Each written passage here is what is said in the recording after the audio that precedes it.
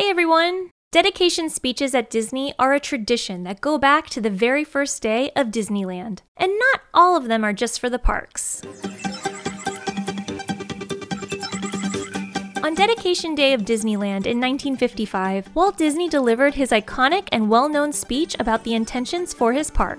But a lesser-known dedication that happened that same day was for Tomorrowland. First, a little context. The original Tomorrowland that opened with the park was nothing short of thrown together. Disneyland's park construction lasted for just over 1 year, and Tomorrowland was the last land to get started. It's said that Walt was originally planning to open Tomorrowland during the second phase of the park years later. So when it was decided to construct it, it was not only done in a short period of time, but also on a limited budget. Nevertheless, the land opened with the rest of the park. Let's listen to Walt's dedication.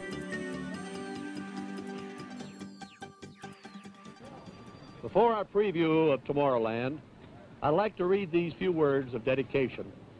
A vista into a world of wondrous ideas, signifying man's achievement, a step into the future with predictions of constructive things to come.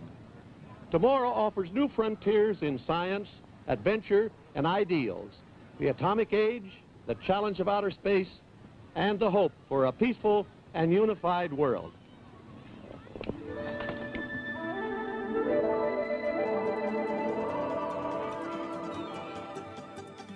In his speech, he doesn't address specific attractions or designs that were there in 1955, but rather an overarching message that will carry with the land. Keeping the land of tomorrow reflective of the future is no easy task, and some might argue it's impossible. But as long as it continues to explore frontiers and showcase achievements by the people of the world, it would be something that Walt himself would be happy to see.